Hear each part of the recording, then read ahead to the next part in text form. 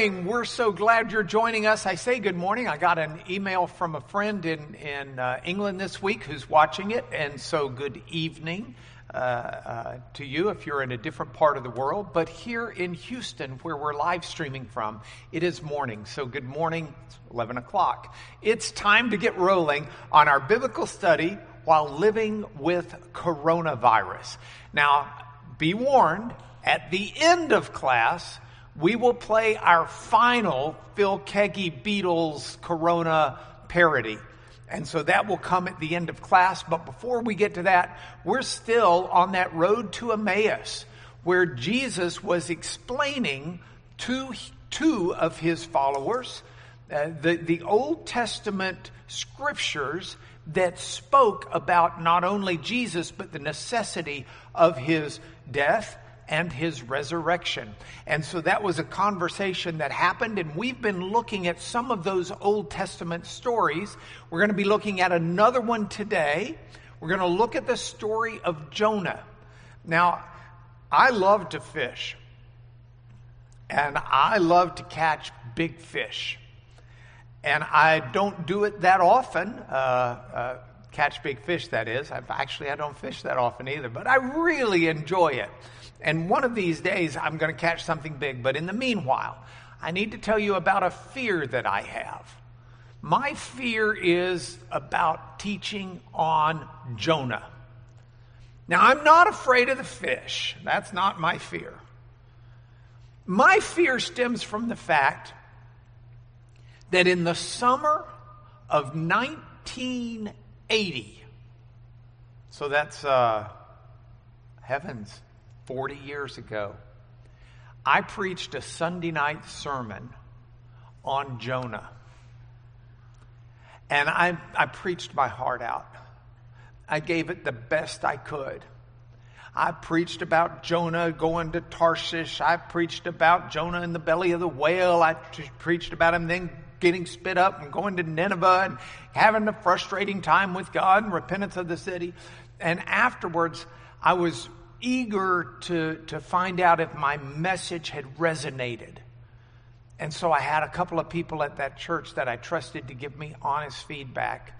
And one of them was the secretary to the preacher. And I said to her, Donna, did that sermon resonate at all? And she said to me, I thought the sermon was fantastic.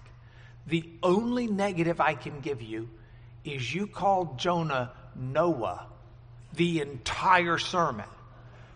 So I was there teaching about Noah in the belly of the fish for 3 days and 3 nights. I was there teaching about Noah going to Nineveh. I was there. And as a result, I've got a real complex and fear about speaking about Jonah. And I just want to warn you now, I will probably call him Noah at least half the time I go through here. It is in my brain. I can't get rid of it. The circuits have just crossed. And that's the way it is. Now, if you were live in the chapel with us, we could look up into the third set of arches as we come in here, and you would see the picture that I'm putting. Actually, Brent will give you an idea as he scans. Very good, Brent. Very well done. Scans the ceiling. But here's the picture that you would get if you zoomed in. That is the story of Jonah, not Noah. Chapter 1 is at the start. Chapter 2 is bottom left. And chapters 3 and 4 are bottom right. If you don't catch the story, that's okay. We're going to read it together. But first, a warning. Jonah is not N-O-T, not a textbook for ichthyology. See, ichthyology. What is ichthyology? That is the study of fish. Do not base this as your understanding of this as a science textbook on how fish work and how you're going to breathe underwater in the belly of a fish for 3 days. Or what fish is big enough to swallow you and keep you in the belly of the fish for 3 days before regurgitating you without stomach acid having done much of anything to you that would have put your life beyond repair. That is not what this book is about. So if you read this as an ichthyology textbook, you're going to miss God's theology, which is in there. Now, that brings to mind a lot of people who want to ask the question, well, do you believe it literally happened? I'll tell you, I can give you my personal opinion as to whether or not Jonah was literally swallowed by a real fish and lived for 3 days underwater. I can give you my opinion, but my opinion really doesn't matter, because that's not what the story is asking us to understand. There is no question the only way Jonah survives in this story is through a miracle of God, not through science. Did God do that miracle? Or is the story there as a prophetic parable almost for its other statements about God? You can settle on either side of that divide, fine. The key is to understand what the message is, the theology, as opposed to the ichthyology. And that's what we're going to try and do. So I want to do it in 3 points. Here's your roadmap for today. 3 points from this story. Number 1, the storyline itself. Then second, we'll look at a couple of the themes in the story. And then third, we'll look at Jonah and Jesus. Now, I got to warn you. This book in the Old Testament, Brent and I were talking about this before class started. It's short. I mean, it's like 4 chapters, like 48 verses or something, about 12 verses per chapter. It's real short. This book is one of, I'm looking at my kids for a minute. They have to remember this stuff because I'll die one day and they'll need to say some things at the funeral. This book is one of my 3 favorite books in the Old Testament. It may be my favorite book. And not because it's got a storyline that we learn about when we're very young at church or at school or whatever, and you learn that story of Jonah and the whale or the big fish. By the way, the Hebrew doesn't say if it's a whale or not. The Hebrew didn't have words that talked about the different kinds of fish other than fish that are clean and fish that are unclean. So this was a clean fish, but that's all. It's a dag in Hebrew, D-A-G, just a fish. So this is one of my favorite books.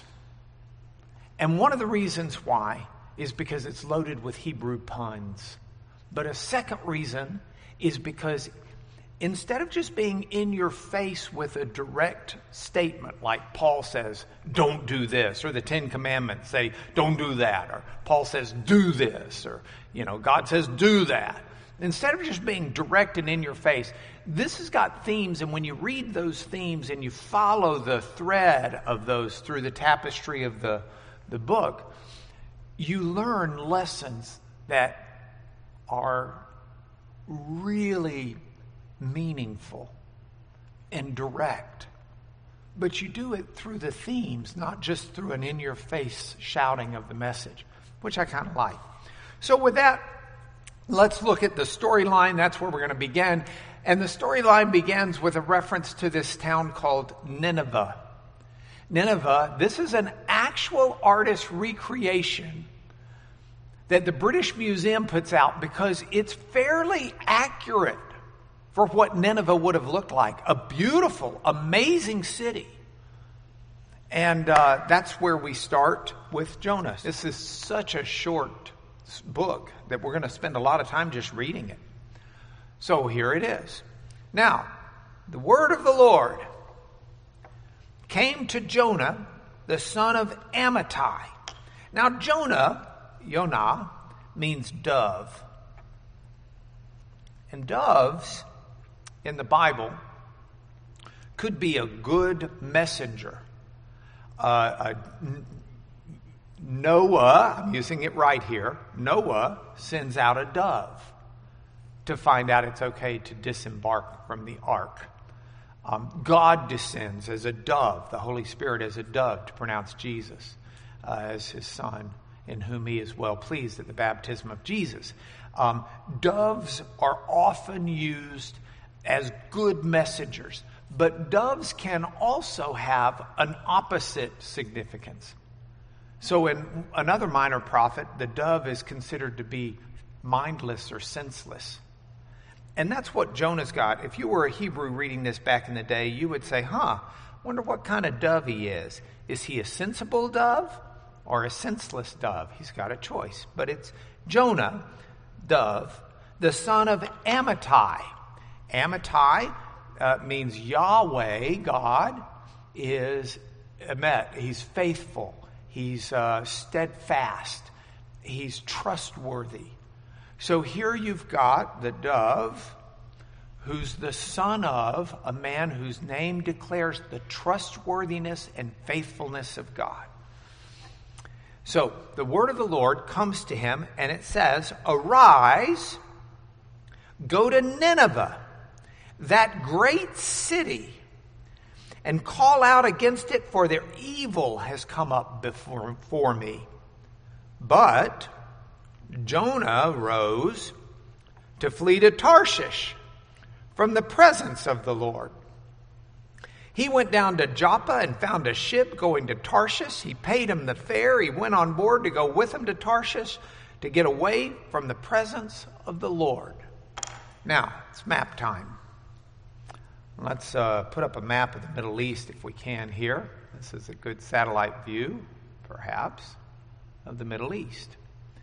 Because you need to understand what was happening here. So I've put the key here for Jaffa. Jaffa or Joppa in the Old Testament. Today it's called Jaffa. It's a port of Israel right outside Tel Aviv. And so he's told, now he's over here in Israel, he's told to get up and to walk. That's the literal verb. That's to go means to walk. To Nineveh. Nineveh is up here. It's off the Tigris River. So he's told to walk to Nineveh. Now, actually, that's not the way he'd have walked. That's across a bunch of desert, but you walk up and over like that. He's told to do that. Instead, he gets on a boat headed for Tarshish. Tarshish, scholars debate, but it's most likely right there at the edge of the known world, as far away as possible from where he's supposed to go. Some scholars put it over here in Carthage, but Tarshish seems to be right there on the coast of Spain after you go through the Straits of Gibraltar. So, that's Jonah. That's our dove. He's the senseless one here. What happens? So Yahweh, the Lord, hurls a great wind upon the sea. There's a mighty storm on the sea, and the ship threatened to break up. By the way, that's a pun in the Hebrew as well. Not a pun, but a play on the word. The ship is actually threatening. It's doing something an inanimate object can't do. One Jewish translator translated the ship was a nervous wreck because it's about to break it. But it's like the ship has a mind of its own, and the ship says, "I'm gonna tear apart. I'm gonna wreck. I'm gonna break up if you don't do something about it." So then the mariners were afraid. And each cried out to his God. And they hurled the cargo that was in the ship into the sea to lighten it for them. But Jonah had gone down into the inner part of the ship. And he laid down and he was fast asleep. Greatly asleep. The Hebrew is like a deep sleep. The Jews who translated this into Greek 200 years or so before Jesus wanted to get across in Greek the depth of how Jonah was sleeping. And so they even added a couple of words. They said he was asleep and snoring. There's a deep sleep. So the captain comes and he says to Jonah, "What do you mean, sleeper? Get up and call out to your God. Perhaps the God will give a thought to us that we may not perish." Now, we're talking themes. I love the themes here. Look at what we've already seen. Let's go green with these themes. So, God says to Jonah, "Arise." Means get up. Jonah arises, same word there, it's just translated rose. But while God said for him to get up and go to one direction, he gets up and goes to the other. Now he's fast asleep, and so the captain has to say to him, "Get up." It's his second call to get up. Call out to your God. Maybe he'll save us. So, now, the sailors are all talking about each other, and they said, "Look, we've got to cast lots so we can know who's at fault here. Someone's at fault." So they threw the dice, cast the lots, whatever it was, and lo and behold, it falls on Jonah. So they said, "All right, fess up. Tell us on whose account this evil's come upon us. What do you do for a living? What's your job? And where do you come from anyway? What's your country? Who are your people?" And Jonah says, "Well, I'm a Hebrew, and I fear the Lord." Now, if you were here last week or in many of my classes, we discussed how when you see Lord in all capital letters like this, it's actually Yahweh. Yahweh in Hebrew, which is the name of God, okay? So this is the name of God, Yahweh. He says, "I fear Yahweh, who is the God," that's just the common Hebrew word for God, "of heaven, who made the sea and the dry land." Now we got to pause for a moment, and let me explain this. The pagans at the time of Jonah believed that there were lots of gods. They had no trouble with the idea of like gazillions of gods. And different gods had different domains, areas where they were God over this or God over that. And so there might be someone who's, and think about it with the Greek mythology, though it's even more true with those cultures of pagans in the Israelite area, Middle East. But you know how Poseidon or Neptune is considered, whether it's Latin or Greek, is considered the god of the ocean. And you've got Apollo, who's the god of the sun. And you've got, Athena, the goddess of war. And you've got Zeus, who's the father of all. And you've got, and you go north to Norway, you've got Thor, the thunder god. Gods have different dominions and territories.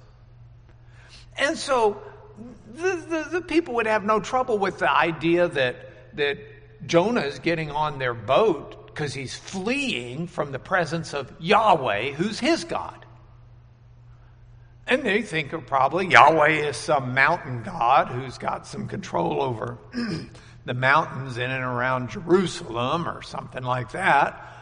And so, that's fine. He's going to run away from his God. His God's limited there. By the way, this is why when some armies fought other armies, and kings were deemed to be representatives of the gods, it's that the gods were fighting as well.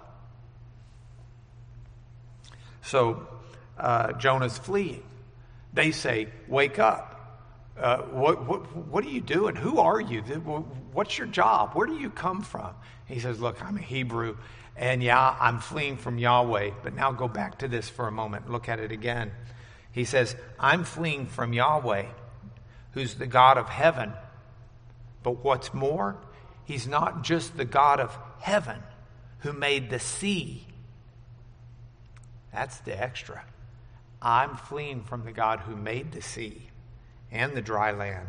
And at this point, these people who were afraid before are now exceedingly afraid. And they said to him, you're an idiot. That's a Lubbock translation. The way they put it here in the English Standard Version is, what have you done? For the men knew he was fleeing from the presence of Yahweh. He told them that. So they said, well, what are we going to do to you?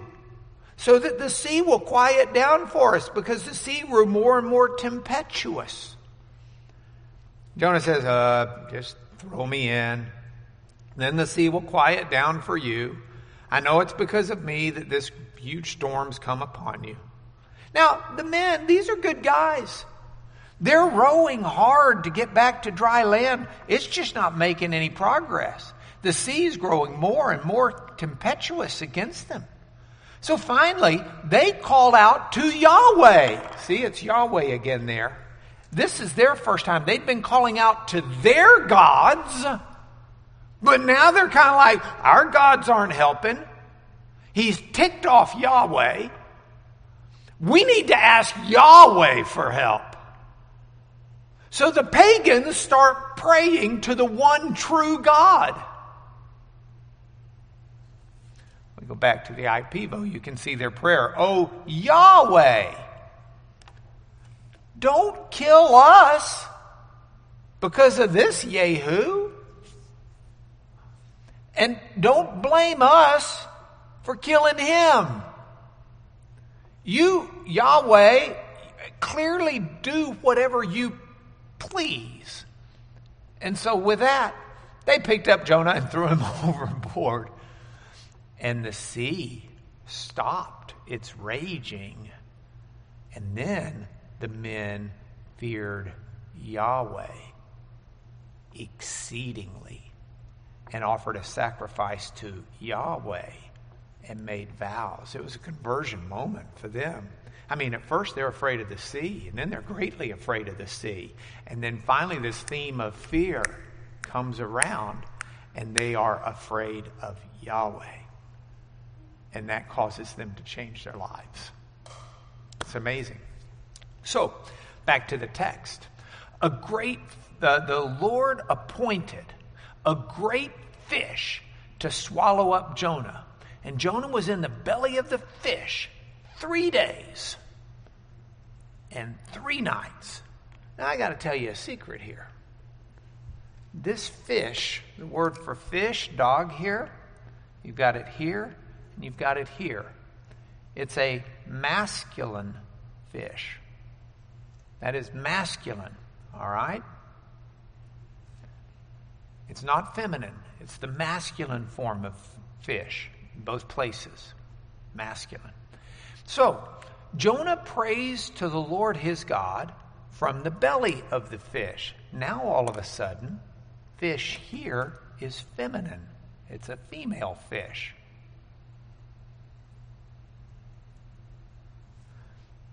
So, you've got the shift here. A great belly of a male fish swallows him. And now you've got a reference to him being in the belly of a female fish. Things that make you go, Now, historically, this has really perplexed people who seem to be reading the story but not reading the story. And so you can find in the Middle Ages these Jewish and Christian scholars who look at this and say, well, what must have happened was God appointed the male fish to swallow him, but then while he's in the male fish, God's about to go to work on him, so he miraculously transfers him over to a female fish. Then you got some people who say, well, clearly the text has just been messed up somewhere along the way, and the dog becomes a dagah, and it's just, scribal error. No, I don't think either of those work. I've got an excellent reason. The male fish becomes a female fish for chapter 2. And I'm going to tell it to you later in this lesson. So, chapter 2. Jonah prays to the Lord his God from the belly of the female fish. He calls out to the Lord, out of my distress, and he answered me. I called out to the Lord, out of my distress, and he answered me. Out of the belly of Sheol I cried, and you heard my voice. And it goes on and on. You cast me into the deep. The flood surrounds me, your waves and billows, etc. So, what happens at the end of this? After that song at the end of chapter 2, the Lord speaks to the fish, and it vomits Jonah out onto the dry land. Now, Jonah's still got a ways to go. He's about 400 miles from Nineveh. But Nineveh is about 400 miles inland, but be that as it may. Then the word of the Lord, Yahweh, comes to Jonah a second time. This is a do-over. Arise. Again, get up. Go to Nineveh, that great city, and call out against it the message that I tell you. So Jonah got up. He went to Nineveh according to the word of Yahweh. Now Nineveh was an exceedingly great city. It took 3 days to walk across it. That's true. Archaeology has shown it to be just a magnificent city. Jonah began to go into the city, going a day's journey, and he called out, in 40 days Nineveh is going to be overthrown. And the people of Nineveh believed God. They called for a fast and put on sackcloth, from the greatest of them to the least of them. Now, we know when Jonah lived. Jonah lived in the 760, 770 BC range. And at that time, if we go back to the map for just a moment, one of the biggest world empires was Assyria, not to be confused with modern Syria. Assyria was a world empire that ranged in this area where I've drawn the green. And its capital city at the time was Nineveh. But this was a massive empire. Israel, they used to pay tribute to the Assyrians. But this was a time when Assyria was weaker than it had been for hundreds and hundreds of years. It was not only weaker than it had been, but historians are able to date the Assyrian kings by going to old Assyrian records and determining that right about this time, Assyria experienced a full eclipse from like 9:30 in the morning till noon. The sun disappears. There was a 97% total eclipse in Nineveh. And that was not seen as something that, the Ninevites, the Assyrians, were not great astrophysicists who said, oh, isn't this interesting? We are at that place in the orbit around the sun where the moon has intervened during the middle of the day and is blocking part of the sun. No, to them this was an omen. The gods were upset. They turned out the lights during the daytime. So you've got Nineveh, and not only that, but during this same time period, for about 10 years, the plague breaks out twice and devastates the town. So they've got a weak king. They've got the plague breaking out twice, actually in 7 years. They've got the sun going black. And then Jonah shows up and starts saying, God is not pleased with you, and he's going to destroy your city if you don't do something and repent in the next 40 days.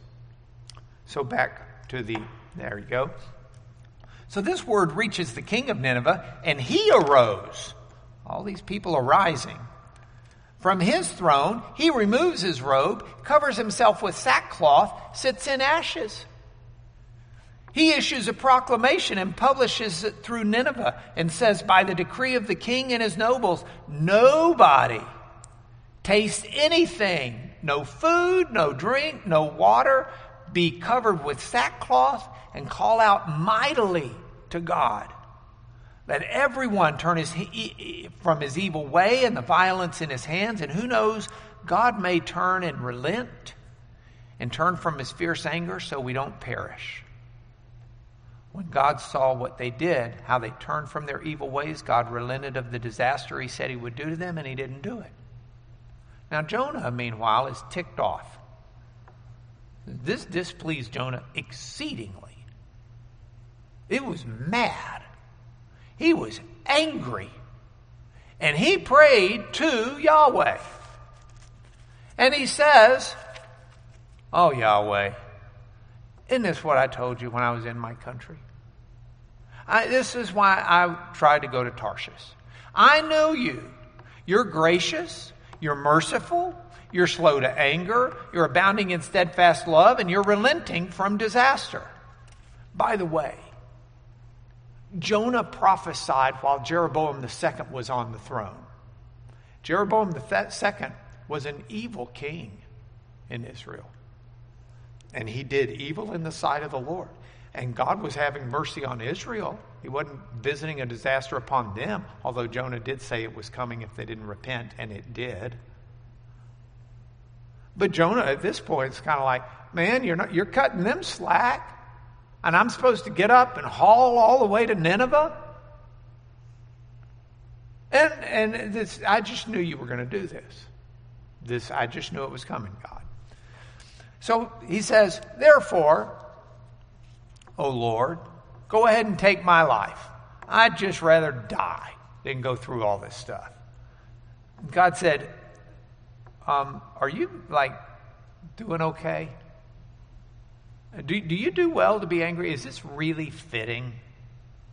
So Jonah goes out of the city. He sits to the east. He makes a booth for himself, and he sits there under the shade till he can't see what would become of the city. Now the Lord God appointed a plant and made it arise over Jonah, that it might be a shade over his head. Now this kind of pleased Jonah. He was glad about that. But then dawn came the next day, and God appointed a worm. And the worm attacked the plant, so it withered. And then God put a scorching east wind, and the sun beat down on that bald head of Jonah the snorer. So he was faint. And he said, asked he might die, said, "Look, this is it, man. I'd rather die than live." And God said to Jonah, "Do you do well to be angry over the plant?" He said, "Yeah, I do well to be angry. I'm angry enough to die." And God said, "You pity the plant for which you didn't labor, nor did you make it grow, which came into being in a night and perished in a night. And should not I pity Nineveh, that great city in which there's more than 120,000 persons who don't know their right hand from their left, not to mention all the animals?" And boom, the story's over. That's it. One of the only 2 books in the whole Bible to end on a question. That's it. Now, that's the story. We don't have a lot of time, but we need to get moving beyond that. So let's move past the story to the PowerPoint. We see next a couple of themes. The first theme I want us to see are the ups and downs. Because here's what happens. If you go back and you look at the story, over and over and over in the story are these words that reference up and down. If it's arise, he rises. He's supposed to, the evil of the people has come up before God. That means it's risen to God's face.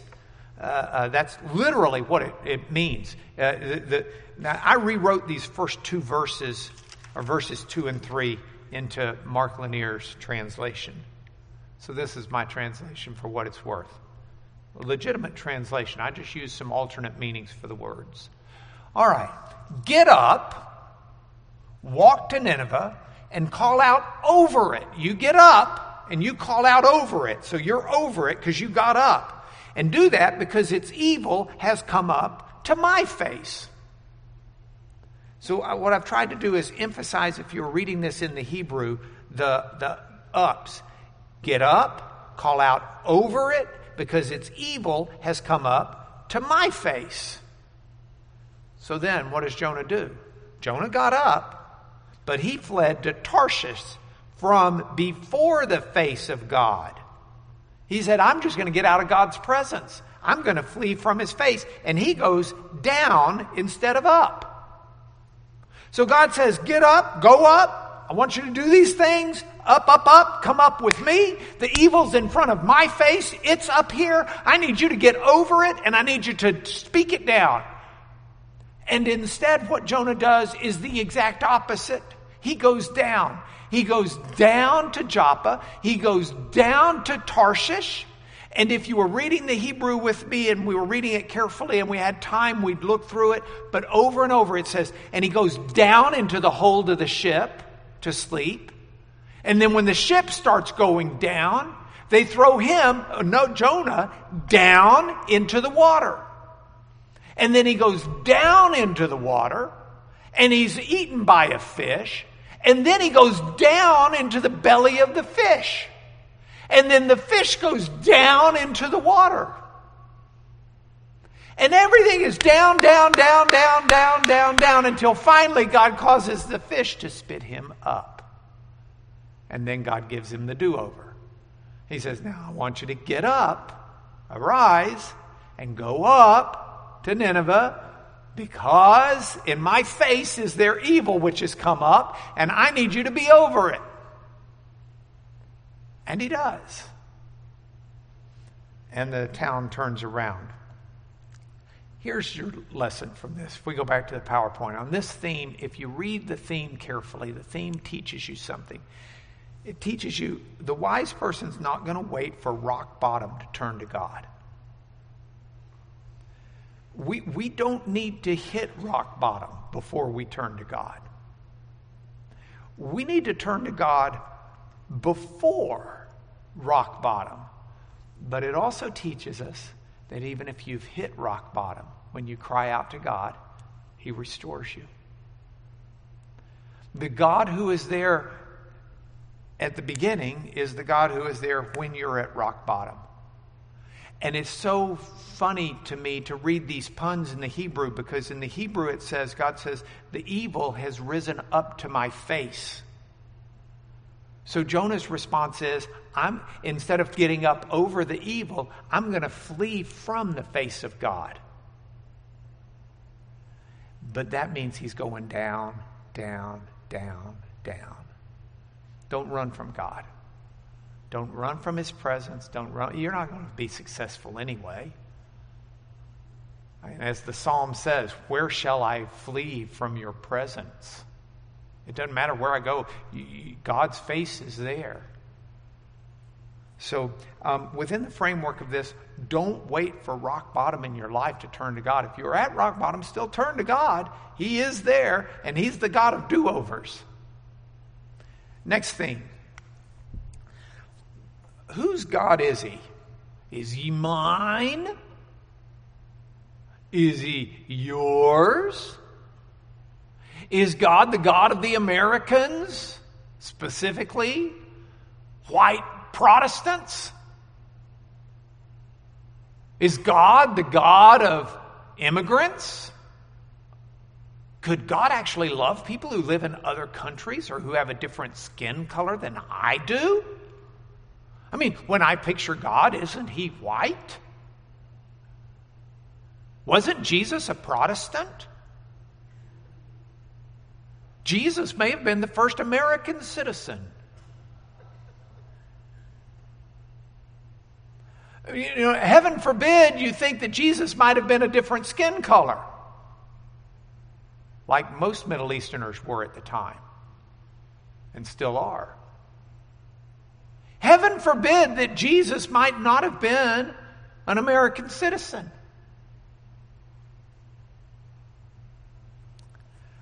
God is not yours, and God is not mine. God is everybody's.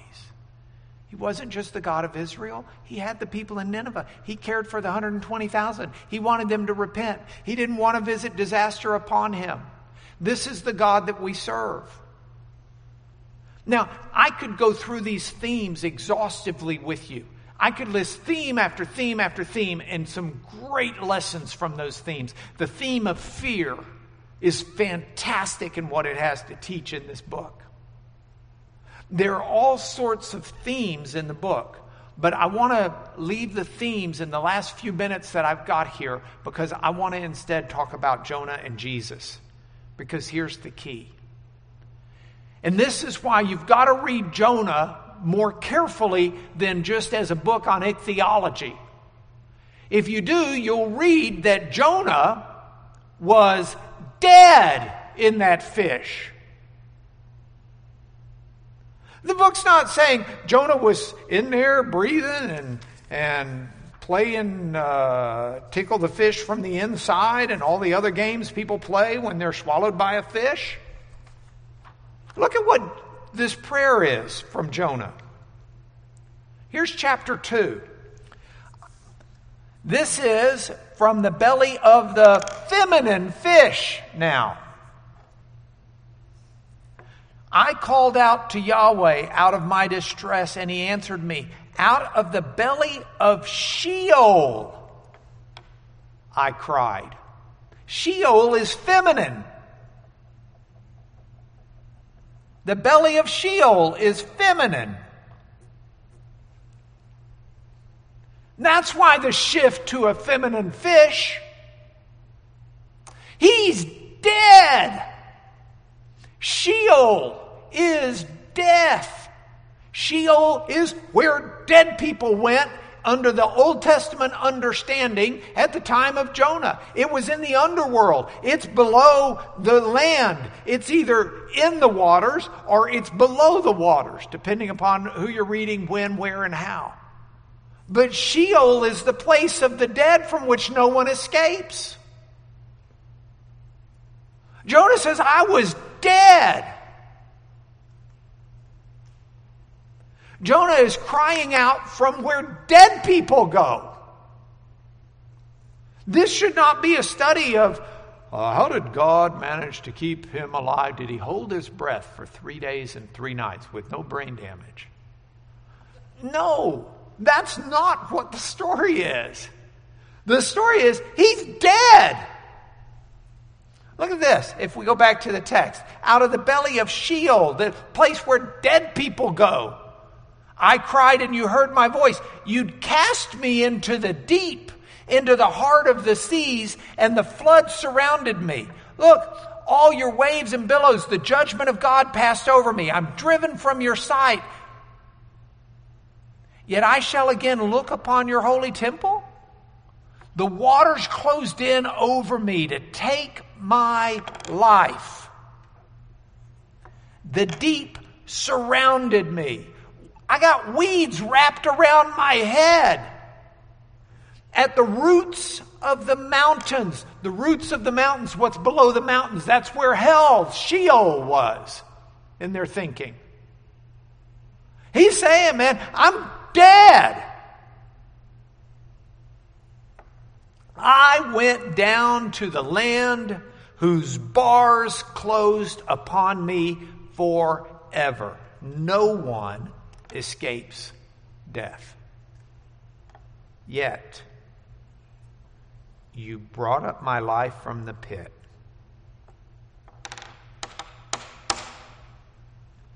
All right. So, if we understand that Jonah's dead, those 3 days and 3 nights, now look at what Jesus says in Matthew chapter 13:12.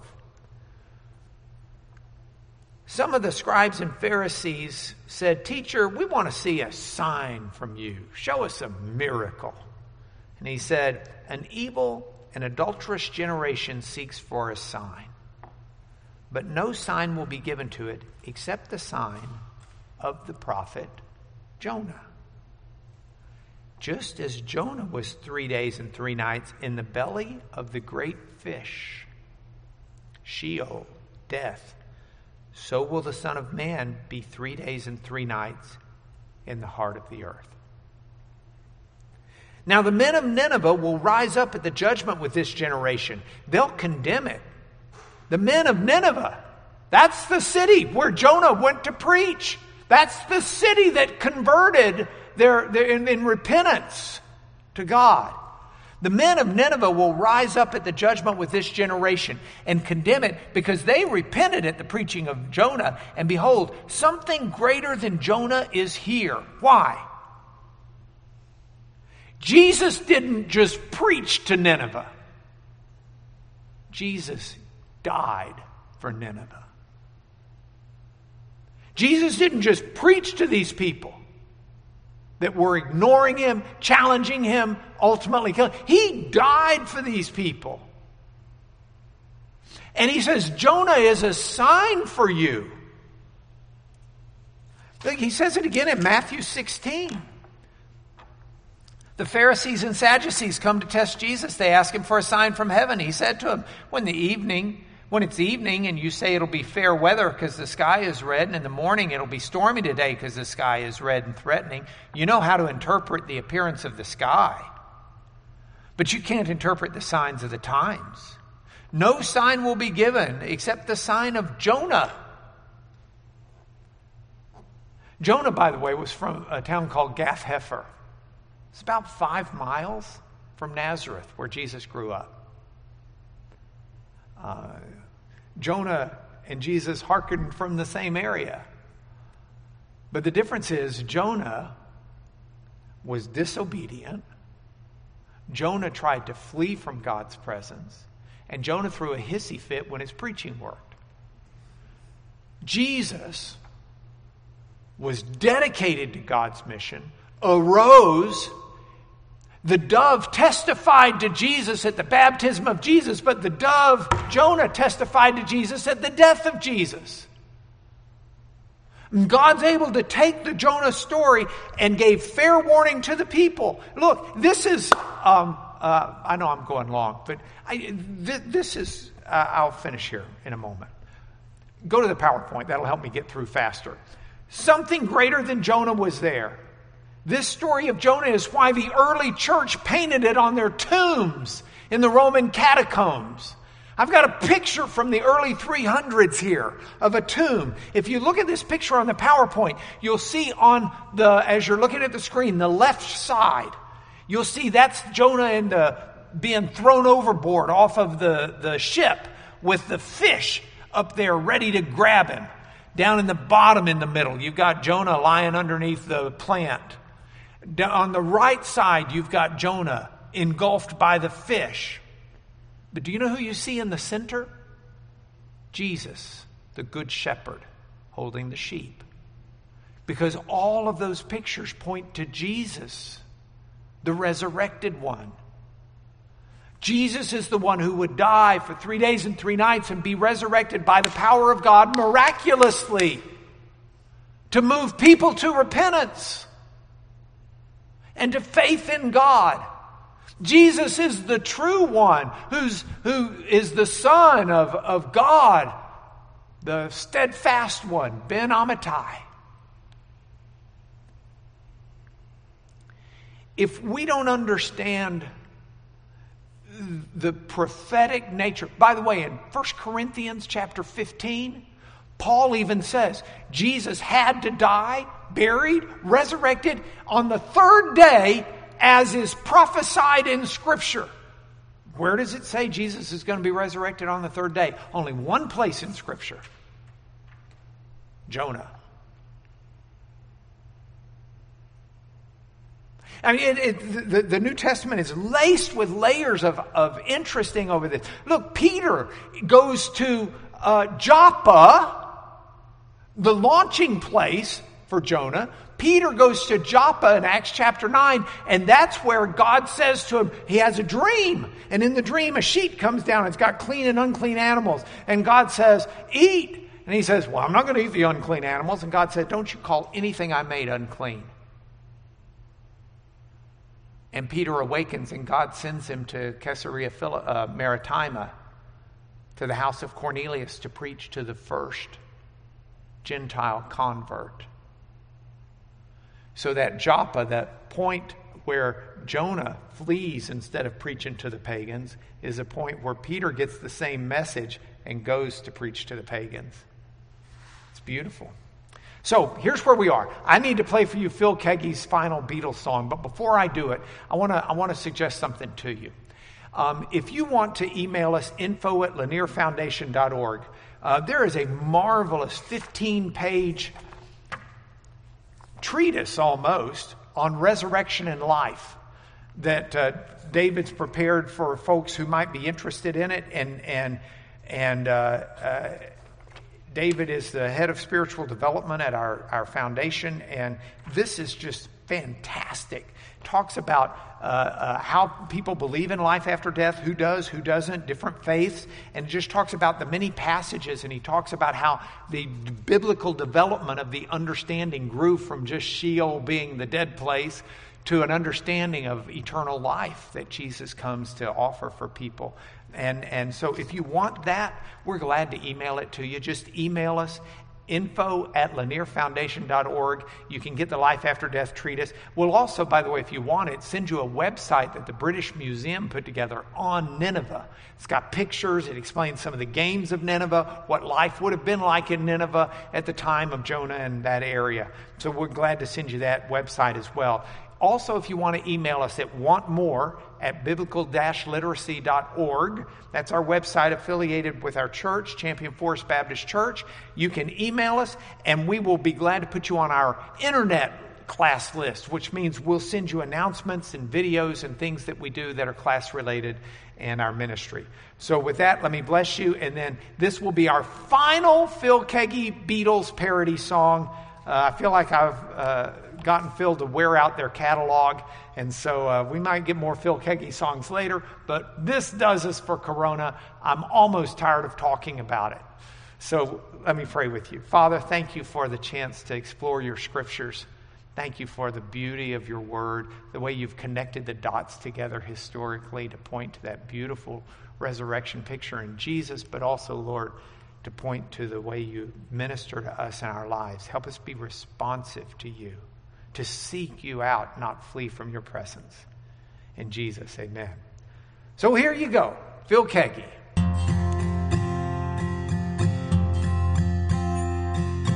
Yesterday, coronavirus seemed so far away. Now it seems as though it's here to stay. Oh, how I miss our yesterday. Suddenly, I'm now wondering where my mask could be. Sometimes I feel a complacency. Oh, yesterday I was so free. Why it had to come, leave me glum, I couldn't say. Of this stuff I am tired, now I'm wired to run away. Yak away. Please talk about